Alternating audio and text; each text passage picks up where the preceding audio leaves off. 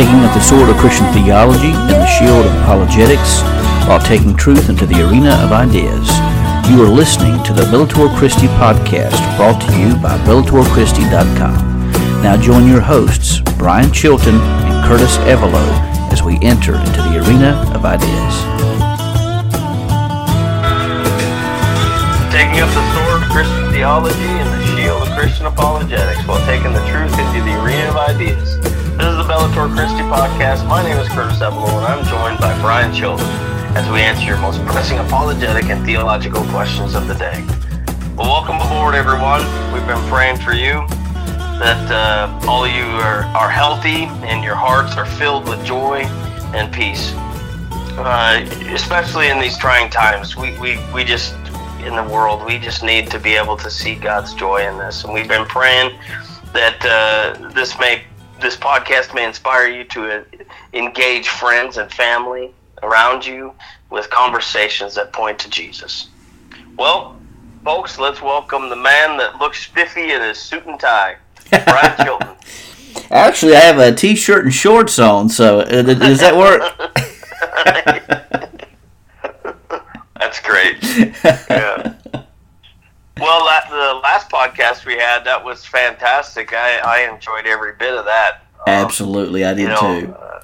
Ryan Pauly is such a wonderful man. He's a good guy, and I enjoyed talking with him and having that time and conversation with him. We had a good after party show, or after show party, I guess you'd say, because we were online through Facebook Messenger and chatting quite a bit. And as you say, he's just a great guy. He really is. Yeah, that's good. So tonight the topic is logic. Let's go ahead and dive into that, Brian. Yeah, absolutely. So logic is something that all of us use, and quite honestly, we spoke a little last week about philosophy. We made the mention that a lot of people don't know how to think well anymore. As we talk about philosophy, philosophical issues, and things of this nature. And a lot of times people don't know how to think well because they've never been trained how to think well. And when we talk about thinking well, we're talking about the field of logic. And I want us to present some truths today that if you can master these things, they're very simple things, quite honestly, and they date back to Socrates. In fact, it's called Socratic logic. It doesn't use all the symbols. I think that's called Boolean logic, if I'm not mistaken. But Socratic logic is fairly simple and forthright. Now, it can get complicated, no doubt about it. It can get complicated, but such is life. I mean, anytime you go deeper into anything, there are complications. It gets deeper, it gets strong, more intense, the more you dig into anything. But you don't have to necessarily have all those deep aspects of logic, Socratic logic, down pat to be able to think through things and to test certain truth claims to see whether or not something's true. And Curtis, this is especially important in our time because we're bombarded with information. We're bombarded with the classic tag phrase, fake news. And it's not always easy to decipher what's the truth from what's false. And so I think... Well, in our culture today, truth is actually a moving target because we've made it that way. Where, so... And I won't have to go ahead and tell you, normally I would be in Lynchburg this week because I've actually have an intensive ongoing, and but we've been able to have the intensive. It's been a different format. We've done it through online through Microsoft Teams. We've met for about about 5-6 hours a day, Monday through Thursday, and then we'll do a half a day tomorrow, about 3 hours tomorrow. But it's been with Dr. Dave Baggett. He's getting ready to head out to Houston Baptist University, and I hate so much that Liberty's losing him. But I say all that, he's just a genius of a man, sweet fellow too.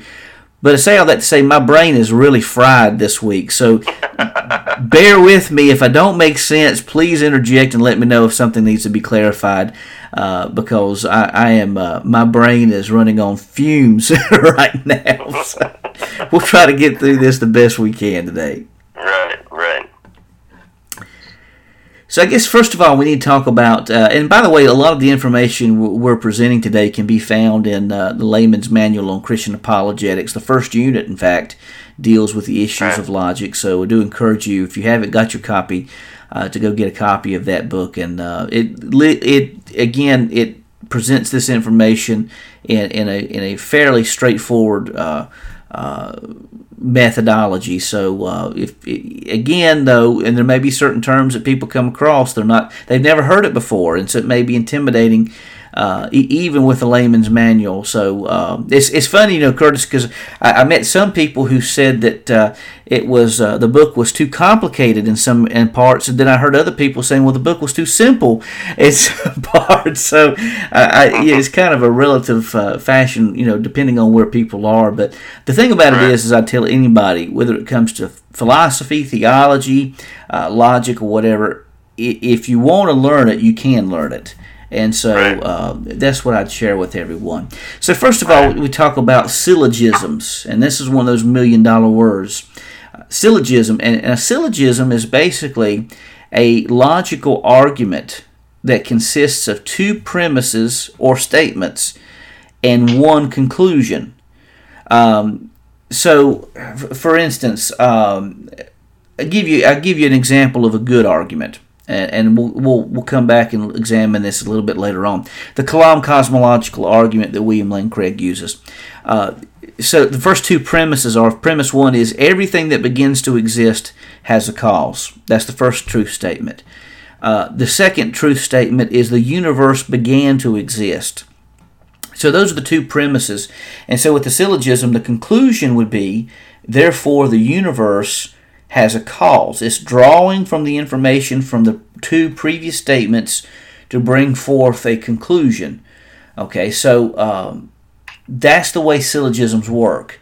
Two truth statements and then a conclusion that's brought forth from the two truth statements entwined together. So one of the big questions is, how do we evaluate arguments? How do we test these syllogisms to see whether they're true or not? And, Curtis, you and I started, in fact, part of our conversation going into logic was based on the first step, defining your terms. Right. And it's important. Yeah, we talked about that a lot last week with Ryan Pauly. Taking the moment to actually define our terms actually allows us to be able to target and speak into or find what each other are meaning, so we come to a common ground. Exactly, and I want to give you, so when we come to these logical arguments, the first thing we have to do is ask the question, and this is true with anything in life, what do you mean by that? So when we talk about, for instance, the universe in the Kalam cosmological argument, what's meant by the universe? Well, the universe is all of the material world that we know, the universe, the space, galaxies, everything in the material world in space and time. Then you can ask the question about existence. And then one of the key things on this argument is the fact that he says it begins to exist. So he's not saying necessarily that everything has a cause, and he did that intentionally because people would say, well, who caused God? Well, God wasn't caused to exist. He didn't begin to exist. So he says anything that begins to exist has a cause, and there's a reason why he uses language like that. Now, the language in the Kalam is pretty clear, but let me give you an example of someone who uses very unclear language. And that's a guy, he's an atheist cosmologist by the name of Lawrence Krauss. Lawrence Krauss wrote a book called A Universe from Nothing. And he argues that it is possible for universes to pop into existence from nothingness. But Curtis, here's why it's important to define the terms. The nothingness he references is not really nothing, as we understand it philosophically. The nothing he is talking about is a quantum vacuum, which is a physical thing that has physical properties in a physical process. So he's really not arguing that, he uses a sleight of hand, I think, and I think he does this intentionally. Well, at least I assume he does. I don't know the man's heart. Maybe he didn't, but the nothingness he references, and he's even said this on interviews and things of this nature, the nothingness he refers is a quantum vacuum itself. So, again, he doesn't understand nothing in the book the way we understand nothing, meaning no thing, non-existence. So That's a good example. Another example is like what we were talking about last week with the whole aspect of evolution being proven. Macro, micro. Micro evolution has been proven, but that's talking about the adaptation of things within a species. Macroevolution, I think there's a lot of argument out there to say that it hasn't been proven because it's talking about one species transforming into another species. That has a change of kind. Exactly, a change of kind. So it's very important to define the terms and asking the question, as Greg Kokel would say, what do you mean by that? Right. Yeah. And the second thing we want to do is to test the statements. Test the truth statements. And ask ourselves, are these questions true or are they false? So, for instance, going back to the Kalam argument, he says everything that begins to exist has a cause. I think we'd agree to that. That if something begins to exist, then it has a cause.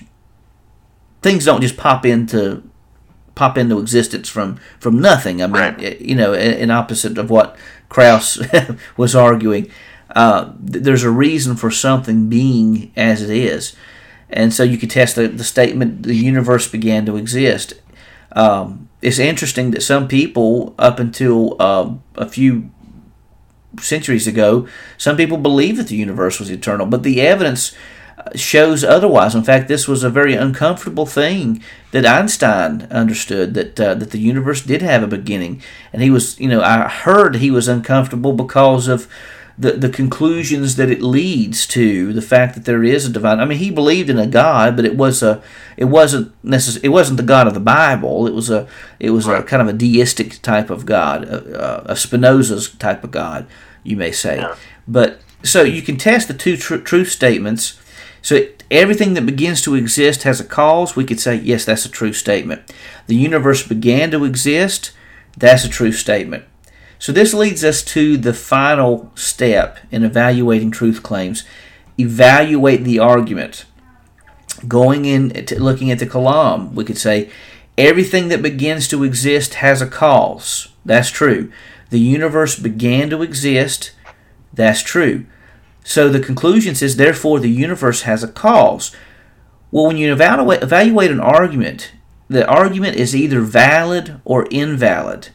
So since the truth claims are true, the statements are clear, the conclusion follows from the truth statements as they're presented. So we could say that this was a valid argument. The Kalam cosmological would be a valid argument. Another valid argument would be the moral argument, which says if God does not exist, objective moral values do not exist. Now, there would be some argumentation in the philosophical world about this, but I think most people would agree that if there are objective moral values, or if they're not objective moral values, then we live in a godless creation. The second statement says objective moral values do exist, which the conclusion stemming from that is that therefore God exists. So this shows that if there are objective moral values, it points to an objective moral lawgiver, which would be God. So on pages 29 and 30 through 30, I give some bad arguments. For instance, on page 29, there's an argument that says all birds have wings, cardinals have wings, therefore cardinals are birds. Okay? There's a problem with this argument. All birds have wings. That's the first premise. Cardinals have wings. That's the second premise. Therefore, cardinals are birds. Well, actually, I'll tell you what. Let me go on to the next one. There's another one I use here. An oak has, this is a better one to examine. An oak has leaves. Leaves are grass. Therefore, oaks are grass. Okay, this has a problem. What would we say the problem would be here? Well, leaves aren't grass. Exactly. So we automatically note that the second statement is false. So we don't even have to go any further in our presentation, because we know the conclusion doesn't follow because one of the statements is false. So that's problematic there. Another one we use is, for instance, I use myself in one of these arguments. Brian Chilton is a man. Brian Chilton is short. Therefore, all men are short. Okay. Well, you and I are. Yeah, we are. Yeah. We are. But is that necessarily true for everyone? And the important thing here... Go ahead, I'm sorry. So, in the first one, you're describing that the premise, the second premise is false, therefore leading to the conclusion being false. The first and second premise in your second statement are true, but the conclusion is false. So it's how you deducted that reasoning, right? Yeah, absolutely. And Socrates, and I really didn't put this on here, but I think it's important to note, he had 4 words, and I don't remember the words, and we're in the process of moving, so this book I packed is packed up. But it's kind of like 4 vowels, A, E, I, O. And he talks about A and E. A is like the positive universal claim, saying everyone loves Snicker bars. The next one would be a universal negative. No one likes Snicker bars. Then the next 2 are partial. So some people like Snicker bars. That would be the I. And then the O would be that some people don't like Snicker bars.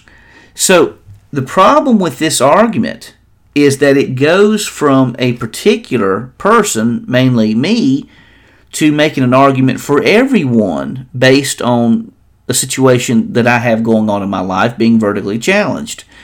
That doesn't necessarily mean that everyone is vertically challenged. So in this case, if you notice, the argument is talking about one person, but in the conclusion it brings in everybody from evaluating one person. So we can see the problem in that. Let me give you an example.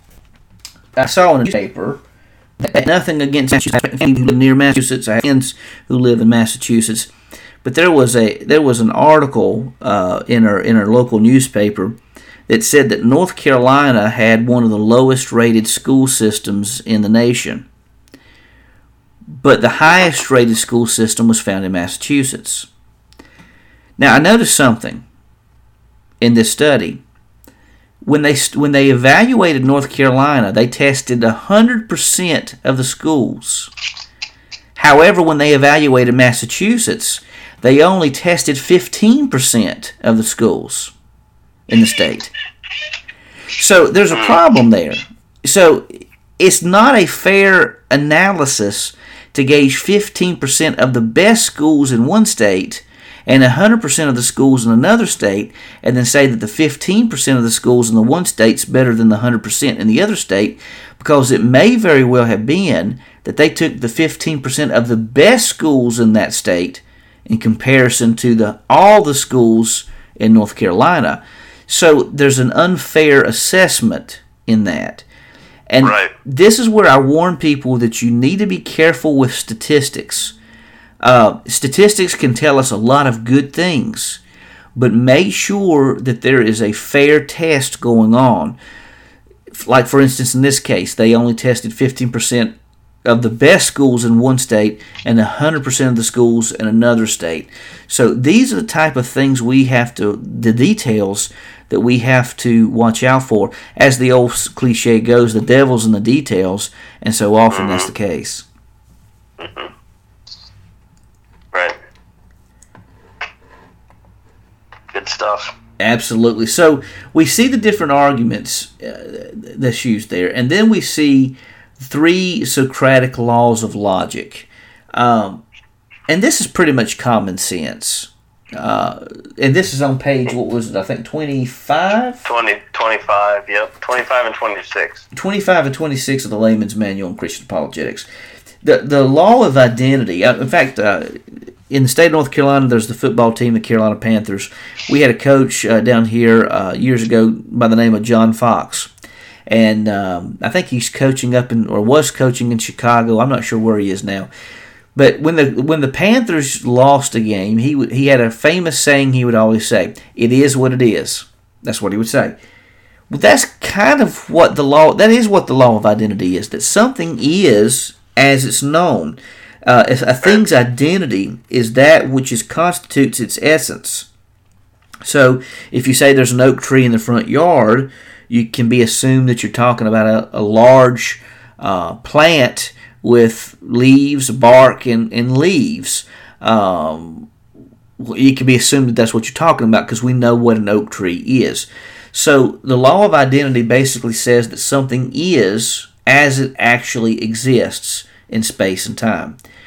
The law of non-contradiction holds that a thing can't be what it is and is not. So something can't be one thing and claim to be something else. Now, this isn't popular to say in our time, Right. But this is the law of non-contradiction. You can't be something that you're not. So I could tell everybody that I'm a dolphin. I'm a bottlenose dolphin. But looking at me and realizing the fact that I can't swim, a person quickly knows that I'm not a bottlenose dolphin. I'm a human being. Okay, so the law of non-contradiction says that something either is or it isn't.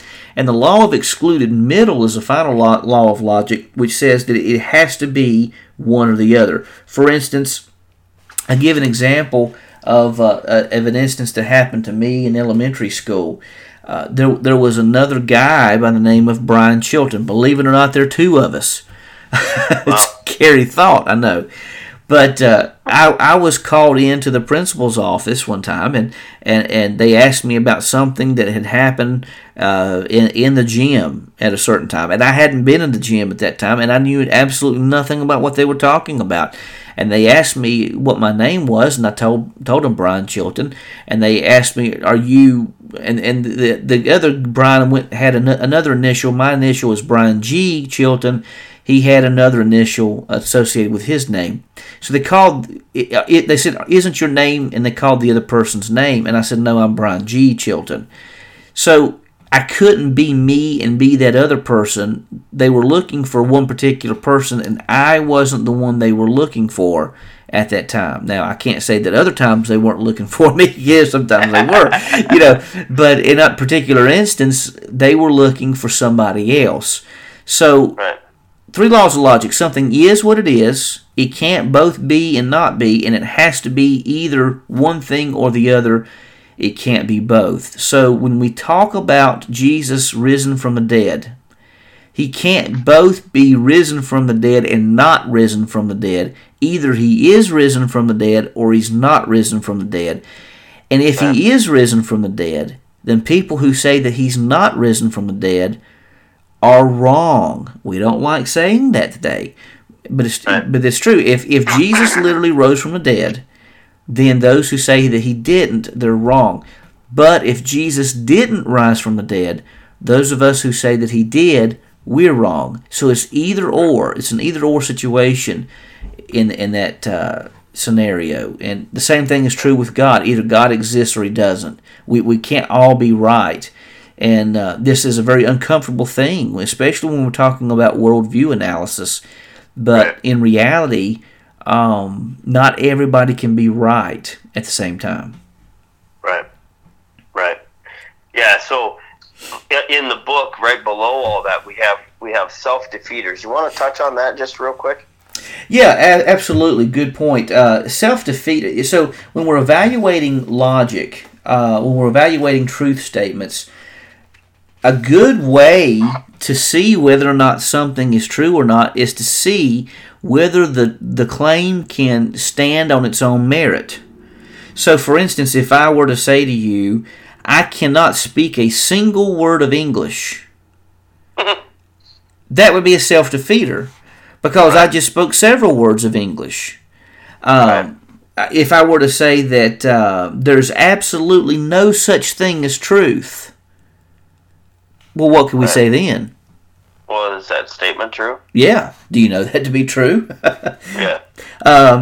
Or how about this one? Anyone, this is mentioned in the book too. Anyone who mentions God is an idiot.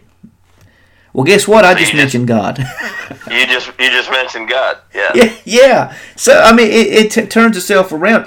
There is one I use here in the book, and the 10th one. This is, and with all due respect to the late Stephen Hawking, it says Albert Einstein even said that scientists often make very poor philosophers. But Stephen Hawking said in his book, The Grand Design, that philosophy is dead. Okay, this takes a little work to really think about this. Okay, any philosophical statement... But that's a philosophical statement. Exactly. This is not something that can be tested by the scientific method. He's using a philosophical claim to claim that philosophy is dead. So if philosophy is dead, then how would he even know it? Because if we can't know anything philosophically, then we couldn't know that philosophy was dead. So there again, that statement just turns itself on its heels, and it can't stand by its own merit. So that's amazingly, Curtis, whenever I first learned this and went back to read some of the books and things that had challenged my faith back in the late 90s, early 2000s, when I went back and used these tactics, I began to realize that all of those things, or not all of them, but most of the things that had led me astray could not stand on its own merit. Fantastic. And quite honestly, I'm not going to say that's the way with all atheist arguments, because it's not. I mean, there are some very intelligent atheists out there, and who make very good arguments. But I would dare say 9 times out of 10, from what I have seen, most secular and naturalistic arguments fall flat on their face. This is even why Thomas Nagel, who is not a Christian, wrote a book called Mind and Cosmos.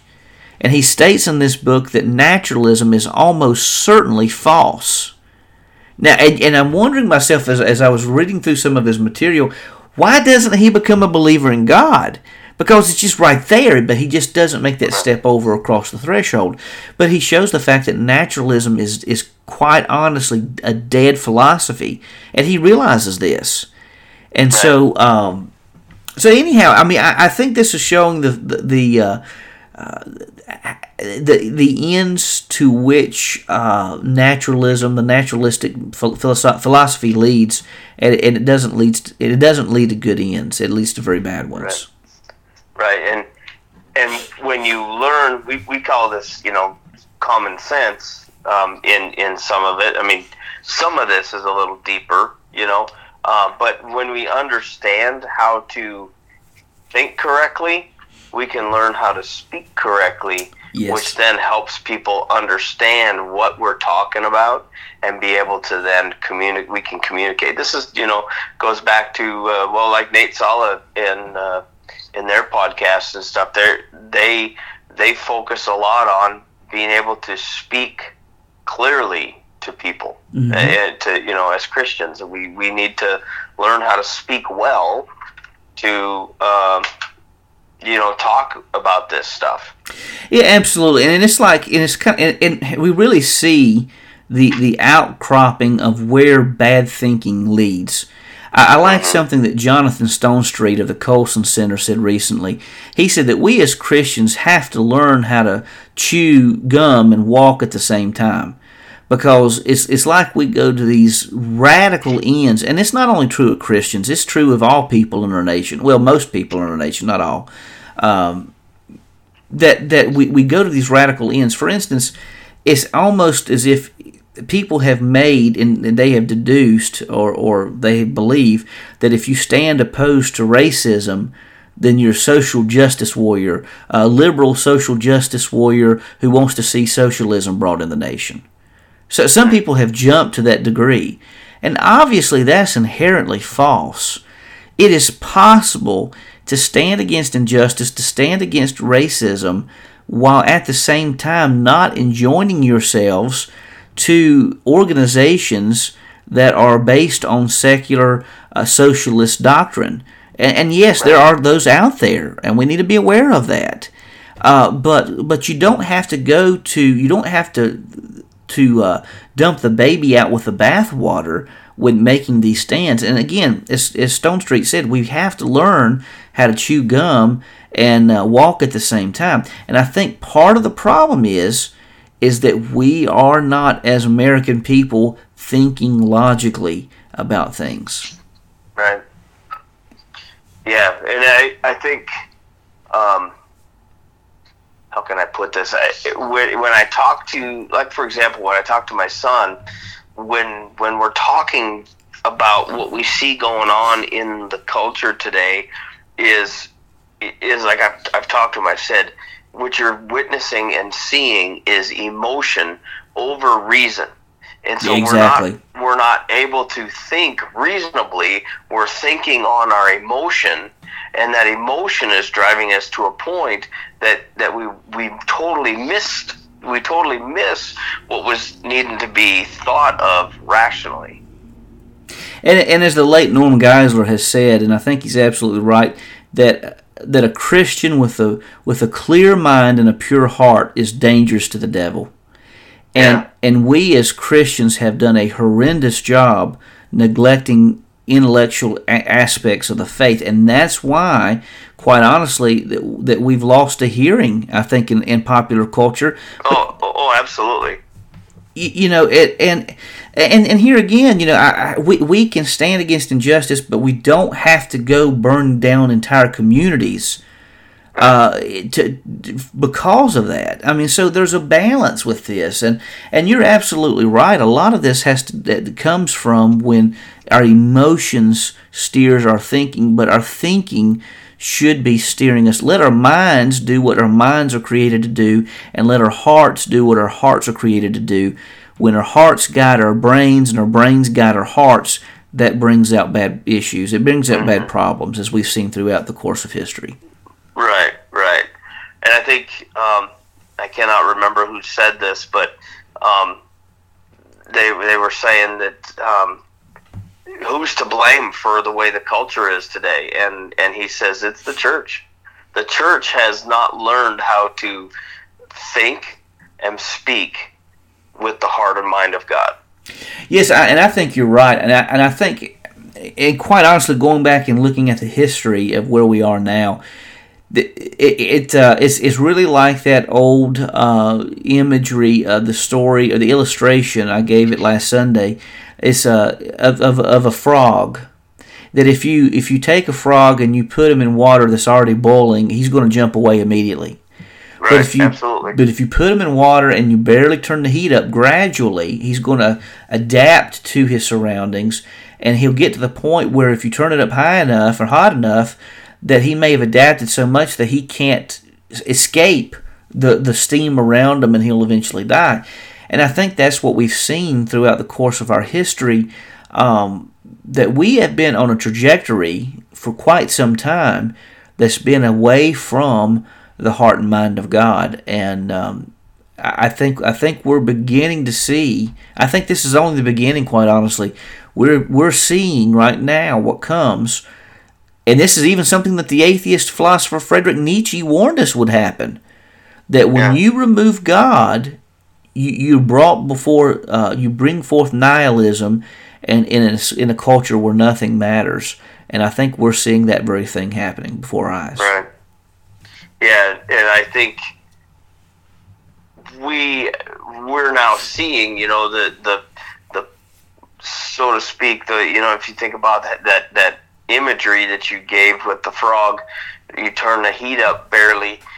That's those incremental changes that the culture has made on the church rather than the church making on the culture. 10, 20 years ago, if you'd have said the things, if you'd have told us that the church would have been believing or saying or speaking from the pulpit the things that are being said today, there would have been people saying there's no way. Oh, yeah. But now it's willingly accepted, the things that are being said. Just read the book of Judges. The book of Judges shows exactly what happens to a culture. I mean, this has happened before in history. When a culture turns away from God, it becomes more and more depraved. Yep. And each judge you see coming out in the book of Judges gets gradually worse and worse and worse. The culture gets worse. The judges get worse. That's what happens when a culture leaves God, and they don't interact with the culture around them. Right. And you go into Solomon, and he says, "There's nothing new under the sun." Absolutely. Yep. So we got a little bit of time left. Do we want to go into some questions we received on Bellator Christi? Well, I'll tell you what, before we do, I've got three kind of argumentations I'd like to kind of go through. This isn't in the book. I've had the pleasure of having Dr. David Baggett as a professor of moral apologetics this past week, and really as we continue the class throughout the summer. And I want to mention this because I think this is important, because there are different ways that we can come to conclusions. And some of this, as you and I were talking before the podcast, is just good common sense. So, for instance, the syllogisms that we were mentioning a while ago is just one form of argumentation. It's called deductive reasoning. And deductive reasoning presents statements that are true to bring forth a logical conclusion, what is assumed to be the case about the necessary conditions or the conclusions of the statements brought before. So the syllogisms are an example of a deduction. But there's also another type of argumentation called induction. And induction uses known facts to present the likelihood of a conclusion being true. So for instance, let's use this example. A lady named Sally hasn't been in her math class, but Sally has been seen in history class. So what does that tell us the most likely case is about Sally? Most likely Sally dropped her math class and picked up a history class. So we don't know that with certainty, but we can induce that from the observations, from the things that we know to be true. For instance, another induction we could do is that a business has been closed for a month. Secondly, the business has had money problems in the past. Therefore we could induce that the business must be bankrupt or must be out of business. So it's been closed for a while. It's had money problems in the past. We don't see anyone there. We don't know it with certainty, but we can induce from that the business must be out of business, or it must be bankrupt. Dr. Baggett, he advocates for the use of a third type of argumentation known as abductive reasoning or abduction. Now, he's not talking about kidnapping somebody here. He's talking about abductive reasoning. And what this does is it begins with a set of observations and builds a cumulative case from those inferences to a logical but uncertain conclusion. So you may not know it with any certainty, but you can adduce that these things are most likely going to be the case. So for instance, say, Curtis, you and I, we're hanging out, and you go out and check on the ranch, you come back in, your clothes are wet, your shoes are wet, your hat is wet, but it's dry inside. So I don't know with any certainty, but I could adduce that it must be raining outside, for you to be that wet. Now, it could be someone sprayed you with a hose, but say there's no one out there with a hose. You're out there, you come back, you're out there, and you come back within a few minutes. You could easily adduce that it must be raining outside. Or say, for instance, you and I, Curtis, are playing a game of pool or billiards, however you call it. So we're playing 8-ball. Curtis is about to play. He's run the table, and he has a clear sight. He's a good pool player, and he hits the cue ball, and the 8-ball is moving to the corner pocket. Curtis is a good player, so I could adduce that Curtis is going to beat me in a game of pool. I don't know it with certainty, but I could adduce that. Or for instance, you're on a jury. You believe a defendant is guilty because of the evidence, but you don't know for sure. But you can build a courtroom case from all the evidence. You weren't there. You don't know with any certainty. But the probability is really good that this person is guilty. So abduction in many cases is like that courtroom type of evidence that we use in legal systems. He brings a case to say, Dr. Baggett does, that abductive reasoning is really good when engaging people because we don't necessarily have to be crass with that person. We can say the best evidence suggests that Christianity is true. We don't have to say, well, you're just a heathen going to hell if you don't believe this. But what you can say is the best evidence suggests this to be true, and that builds relationships by doing it in that fashion.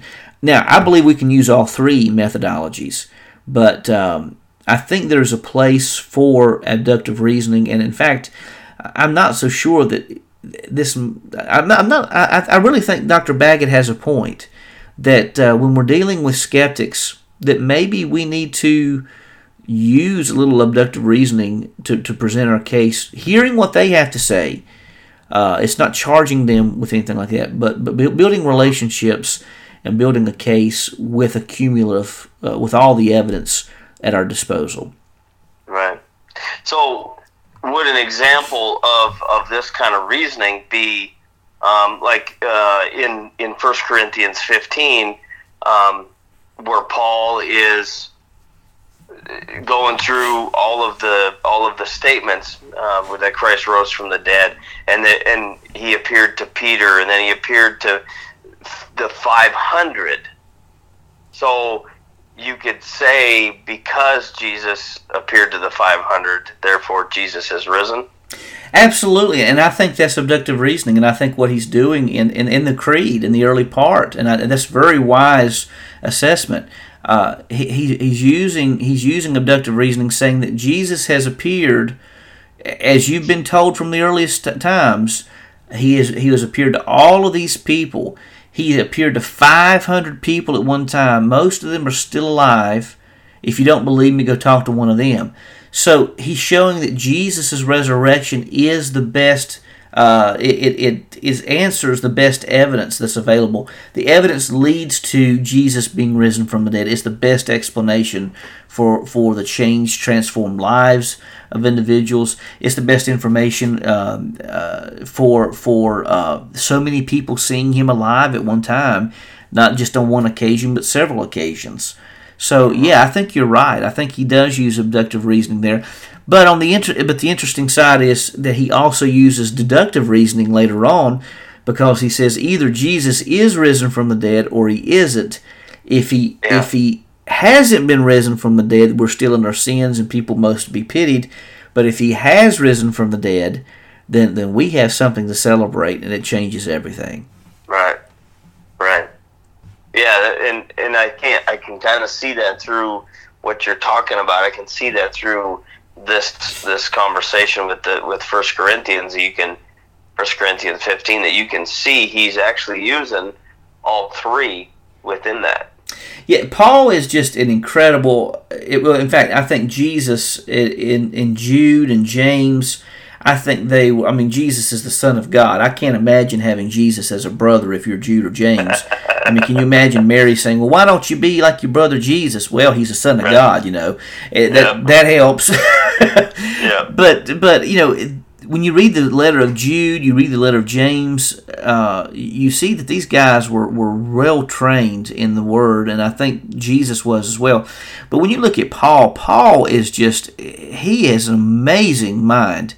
Yeah. He's using philosophy. He's using all kinds of different argumentation. Jesus does as well in his teachings.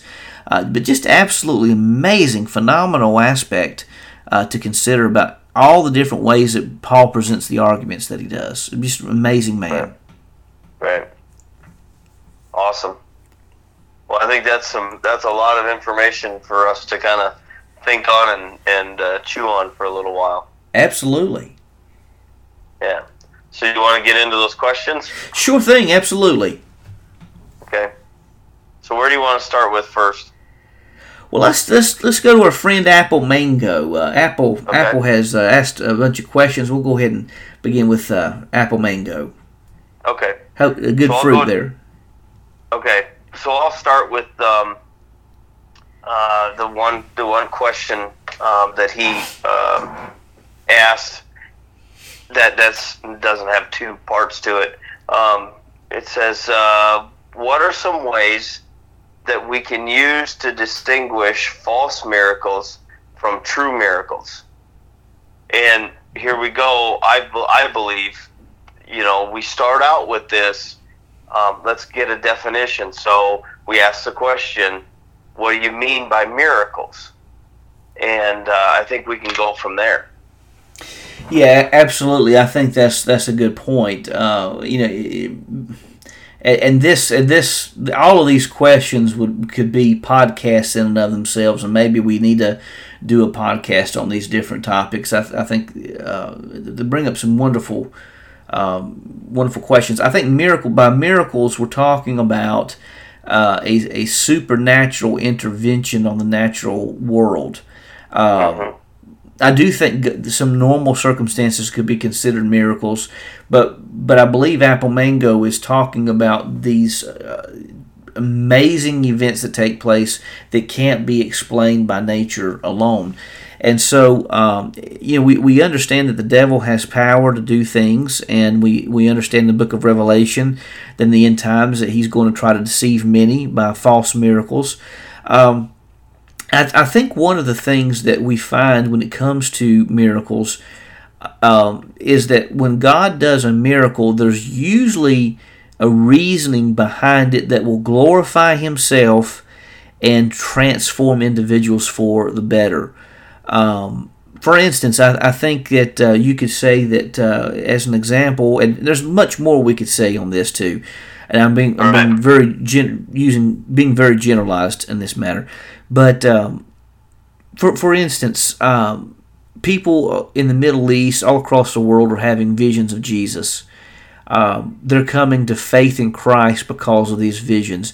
They were going down another realm. They were going down another path, but all of a sudden they were transformed by these visions. Same thing with near-death experiences. I've heard people say that these near-death experiences are tools of Satan.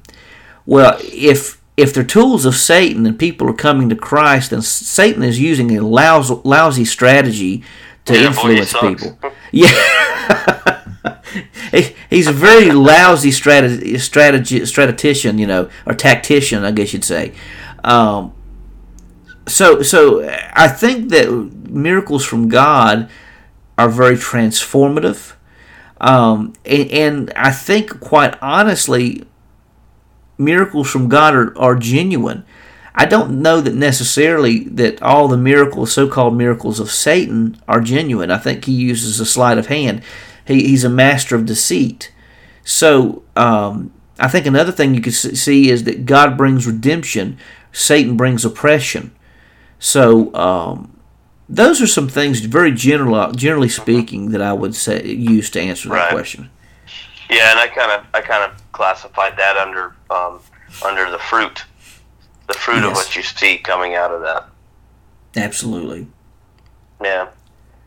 So let's move into his next question, and I kind of think we can answer both of these questions in one, in kind of maybe a deeper, longer answer. But the first question is it correct to say that some of the ethics and morals of the Old Testament unethical, immoral, for example, divorce and polygamy?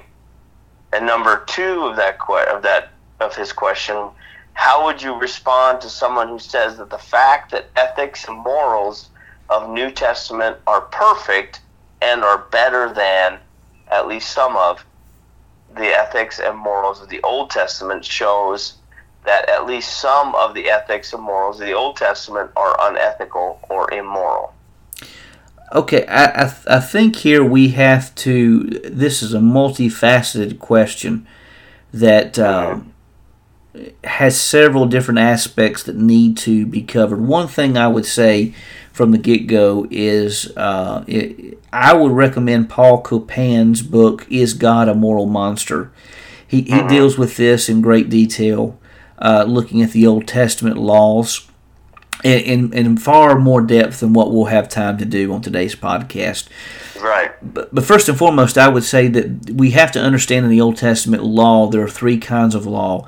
There are laws that are ceremonial, that have to do with the religion of the day. Now understand, they are typologies, they're symbols of a better thing that's to come in the future, a better atonement that's to come in the future, which is found in Christ. Some people have even argued that the tabernacle, the temple, is a representation of heaven, the throne of God. So it's symbolic in some fashions that way. So you have ceremonial laws, you have civic laws. Civic laws have to do with space and time of that present day and age. And then we also have moral laws. When you're reading the Old Testament, you need to see why the law is there. Sometimes it's evident, sometimes it's not. But the moral law is the transcendent objective good, or the objective moral that's being presented in that. So as New Testament Christians, as we're reading back upon these laws, we need to see what is the moral behind what's being said. And quite honestly, we have to understand that I think part of the answer is understanding the permissive will of God. And this is something we've discussed. It's really appropriate to talk about this now because we were discussing this in class this past week, that a good holy God may allow things that are less than ideal to bring about a greater good. And you see instances where commands are given to wipe out certain towns. Well, first of all, we have to understand, as Paul Copan shows in his book, that these communities we're talking about, like Jericho and other communities like this, these were military outposts. Okay, military outposts. There are other things we could say on this.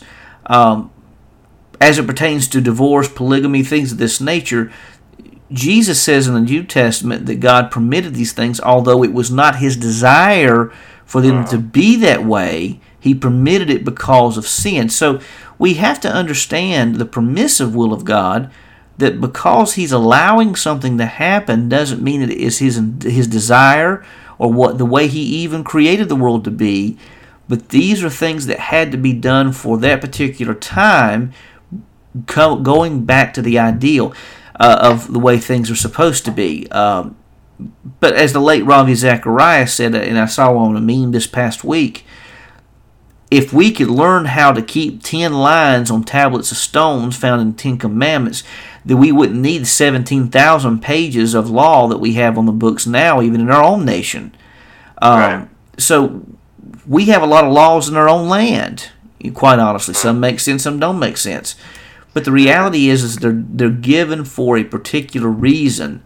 Some of these laws, we may not know the reason for them. Others, we might. But in the end, I think what we see through this is God's permissive will, pointing us to a greater ideal, which is found in Christ and in the community of faith that we know of as being part of the people of God. Right. And one other, I guess, some things I would like to add to that is, sure, we've got to be cautious when we're reading the text that we don't. That we pay attention to the who and what this material was written to at that time and what it was documenting. But we also got to understand that culture of the time where polygamy was going on. That was common in the world of that time period. And you look at the scriptures, even though in those cultures it was common going on outside of Judaism or outside of the biblical narrative. There's many of that going on, but when the Bible is recording polygamy, multiple wives, it's never good. It's always a bad result. It's always some sort of chaos within, or something happens inside of that. Well, absolutely. I mean, in fact, that. even the documentation of polygamy shows why you shouldn't do it. Because take for instance the example of the Days of Our Lives showdown between Sarah and Hagar that happened. I mean, Ishmael and Isaac, they had a rivalry that developed into one of the longest lasting family feuds that we've seen throughout history. Still going on today. Yeah, the war between the Arabs and Jewish people, that all stemmed from a family feud that operated from polygamy. So what we see is an example of what not to do. Quite honestly, exactly. So. Right, and then in the scriptures talking about divorce, if you look at what the culture was around the Jewish people of that time, around Israel or around the Hebrew nation of that time period, divorce was a common practice and could just be done at will and willy-nilly. But if you look at the way the scriptures are, God made provisions in there for protection for their women, protection for those that have been kicked to the side. And so what God's showing us is through these scriptures or through these stories is there's a better way. And you, the Hebrew people, are to show that better way, are to do that, to point people to me, to draw them in. Absolutely, and I think too we have to understand when it comes to divorce, when you're dealing with people in sin, things get messy. Mm-hmm. And I am one. I mean, people have different opinions and whatnot, but I believe that the allowance and permission of divorce in certain cases is not the ideal. It's not what God wants. But it's allowed to happen for protection of the lady, and for instance, even in there are biblical reasons why divorce is permitted, especially in cases Jesus gives the exception in Matthew's gospel when there's adultery going on. Paul gives an exception clause in 1 Corinthians. I can't remember what the chapter is, but he talks about that if a believer is married to an unbeliever and the unbeliever leaves, then the believer is free. I think you can make a strong case that God permits divorce to happen in instances where there's spousal abuse going on. I think you can make that case. So that's the amazing thing about God, is that He is patient with us, and He exhibits grace. And a lot of times we as people, we think we want ultimate justice. And the question was even asked once before. I was a part of a conference on the problem of evil, a roundtable discussion is what it was. And the question was asked, why doesn't God just eradicate all evil? Well, here's the thing. If God eradicated evil, He'd eradicate all of us. Because there's no one righteous, no, not one, the Bible tells us. Right. So it's easy for us to point. I mean, I'm not saying this is what Apple Mango's doing, because I don't think this is the case at all. And please don't take it this way. But I think so many times we want to point the finger at other people, look at their sin, when in reality we need to be looking at ourselves to see where we are in our walk with the Lord. And but that's not what Apple Mango's doing, and I don't intend that to even imply. But I think that's what happens sometimes. Right, and I was just going to kind of capitalize on that moment there, also, just to point out, if a person brings up this, the Old Testament is unethical and immoral, and you can simply pull back and ask the question, well, where are you basing your ethics and where are you basing your morals off of? Absolutely. So that's an apologetic move that you could do. My suggestion is that you're schooled up with that so you understand how to explain through that. And the Bible tells us in 1 John gives some great metaphors about God, saying that God is love. He also says God is light, and I believe that God exhibits light when we see manifestations of theodicies throughout the Scripture. It is brilliant light that God exhibits. But I think that he's also talking metaphorically. Speaking of light being the good, he says, God is light, and in him there is no darkness at all, which means God is the ultimate good. There's no evil in him whatsoever. So if that's the case, and being a non-Calvinist, I also would say that God desires to save people. And so through Genesis to Revelation, you see God's evangelistic campaign to bring people to himself so that people would not be condemned to an eternity without him. Right. So I think that's part of it too. Right. But you're right. I mean, without God, there is no standard of morality whatsoever. Right. Well, we got another one, another question, and and please understand those that do write in and do this. If you need a little more clarification, just email us in, and we can kind of work through some of that with you and help explain that a little deeper. Absolutely. So the other one is by Alex Smith. He said, would you please explain Romans 14:6? I'm having trouble understanding this verse. So, shall I read 14:6? Yeah, absolutely. Okay. 14:6, I'm going to read it out of the ESV just because that's what I have in my hand here. The one who observes the day observes it in honor of the Lord. The one who eats in honor of the Lord, since he gives thanks to God, while the one who abstains in honor of the Lord and gives thanks to God. So it says he's having trouble understanding that. And I kind of would like to touch on this, Brian.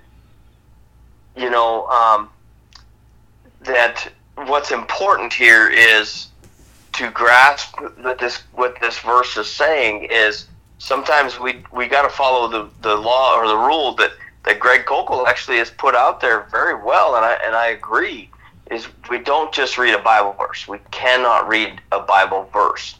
We have to read a larger section. Absolutely. So my suggestion is to go verses before, read all the way through to get the flow of what's being said. And sometimes we have to read that whole section. So 14, we have to read the whole section there to really get the flow of it. And sometimes you actually have to go back, even get a few chapters beyond, forward and backward of it, to really get the grasp of what's going on. And sometimes you even have to read the whole section of body of Scripture right there to really get what's going on. So it's important that we understand how to actually get through this and read through the Bible. So using that very tactic, if we were to go back up to verse 1, saying, except anyone who is weak in faith but don't argue about disputed matters, one person believes he may eat anything, and this is talking about dietary aspects. Remember that the New Testament church went from the dietary laws of Judaism now to opening things up to eat more things than what was previously permitted. One person believes he may eat anything, while one who is weak eats only vegetables, a vegetarian. They need some of Curtis's cattle to have a better diet. Yeah, they need to balance out. Yeah, there you go. One who eats must not look down on the one who does not eat, and the one who does not eat must not judge the one who does, because God has accepted him. Who are you to judge another's household servant? Before his own Lord he stands or falls, and he will stand, because the Lord is able to make him stand. And then he goes on to verse 5, one person judges one day to be more important than the other day. Someone else judges every day to be the same. Let each one be fully convinced in his own mind. Whoever observes the day observes it for the honor of the Lord. Whoever eats for the Lord. So in this case, the observance of the day is talking about special days of observance. Yeah, like Shabbat. Shabbat, yeah. And so even now, there are some people who keep Old Testament festivals, and that's right. Great. There are other Christians who don't, and that's fine too. So I think what Paul is saying is there was a disagreement that broke out in the church. Some people may have still kept Shabbat, or they may have still kept Hanukkah, whereas others only adhered to Easter or something like that. Right. And what he's basically saying, the main gist of this passage is he's saying that we as Christians have liberty in this regard. The grace of God grants us liberty. If you desire to keep these dietary laws, by all means do them. If you want to observe certain days, the days that you had in past, what he's saying to the Romans, keep doing it. But if you don't feel that you need to, you have the freedom to live your life according to the grace of God. And I think that's what he's really talking about. Some people were looking down at other people because they did or they didn't observe certain days, or they did or they didn't eat certain types of food. And he said, listen, it's the grace of God that saved us. That's the most important thing. Right. And I guess I kind of think also, think of Peter on the rooftop when he gets the vision, and it says, all these animals in this blanket, and he says, now kill and eat, Peter. And Peter says, Lord, I keep the dietary laws, and it says, what I've already made clean, you kill and eat. And man, aren't you glad of that? Because now we can eat bacon. I know. Yeah, I'll take it every day. Yeah, that's hilarious. Yeah, but really, truly, I mean, you see this also when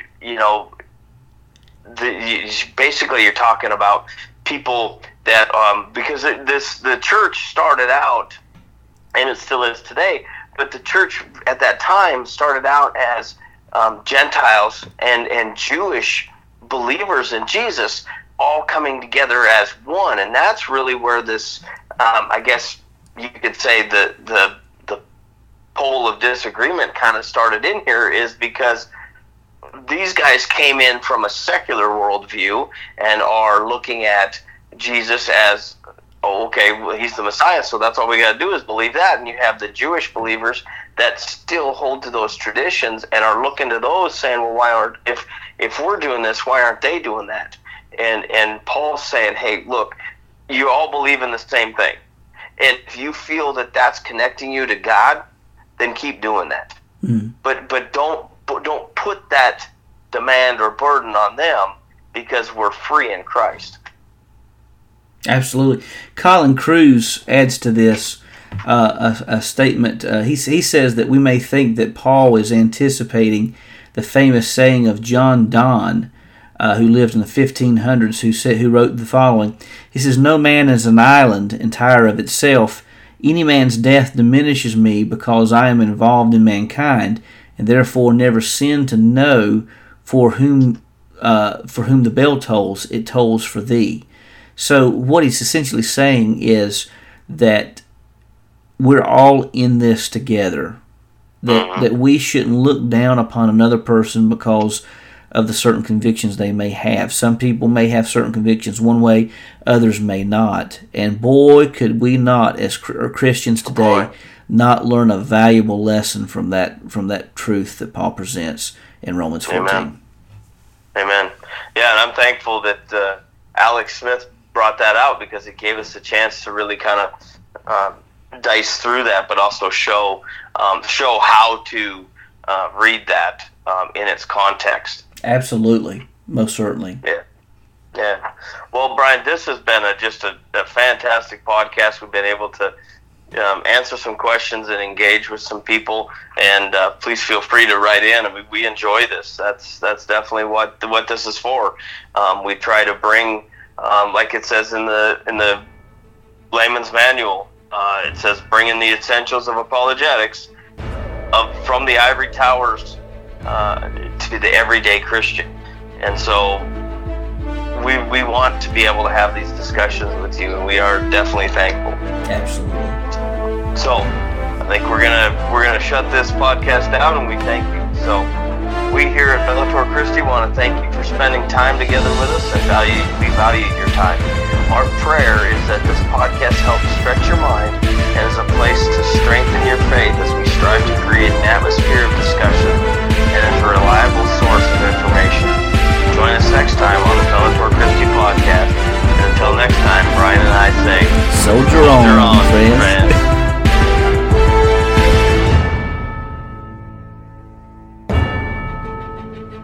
You've been listening to the Bellator Christi podcast, brought to you by BellatorChristi.com. The opinions of our guests represent their own and may not reflect those of Bellator Christi Ministries or its affiliates. The Bellator Christi podcast and BellatorChristi.com are protected under Creative Commons copyright, all rights reserved. The opening theme is the song Crucified, written by John and Michaela Limonis, performed by Crosby Lane and produced by Mansion Entertainment. Be sure to visit our YouTube page at www.youtube.com/Bellator Christi. Also, please consider leaving a positive review on the apps where this podcast is found. We thank you for joining us today and hope to see you back the next time that we step into the arena of ideas.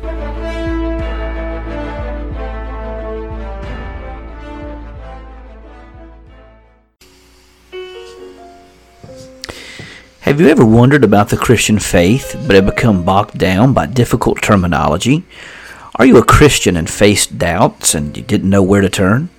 Maybe your faith has been challenged and you don't know how to respond. Or perhaps you desire to learn more about how to winsomely defend your faith, but you do not have the time nor the finances to enroll in seminary. If any of these situations describes you, then consider purchasing a copy of the Layman's Manual on Christian Apologetics. This book confronts the challenges facing the Christian faith, but does so in a way that is accessible to everyone. The Layman's Manual on Christian Apologetics is available in softcover, hardcover, on the Kindle, and Nook. Consider purchasing a copy of the Layman's Manual on Christian Apologetics from your favorite bookstore today.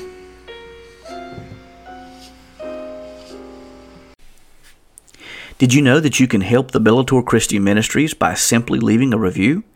If you are enjoying this podcast, help us out by leaving a positive review on the app where this podcast is found. This helps increase the exposure of the podcast and helps others find it more easily. If you enjoy this podcast, leave a review. If not, send me an email. Either way, we want to thank you for supporting BellatorChristi.com and the Bellator Christi podcast.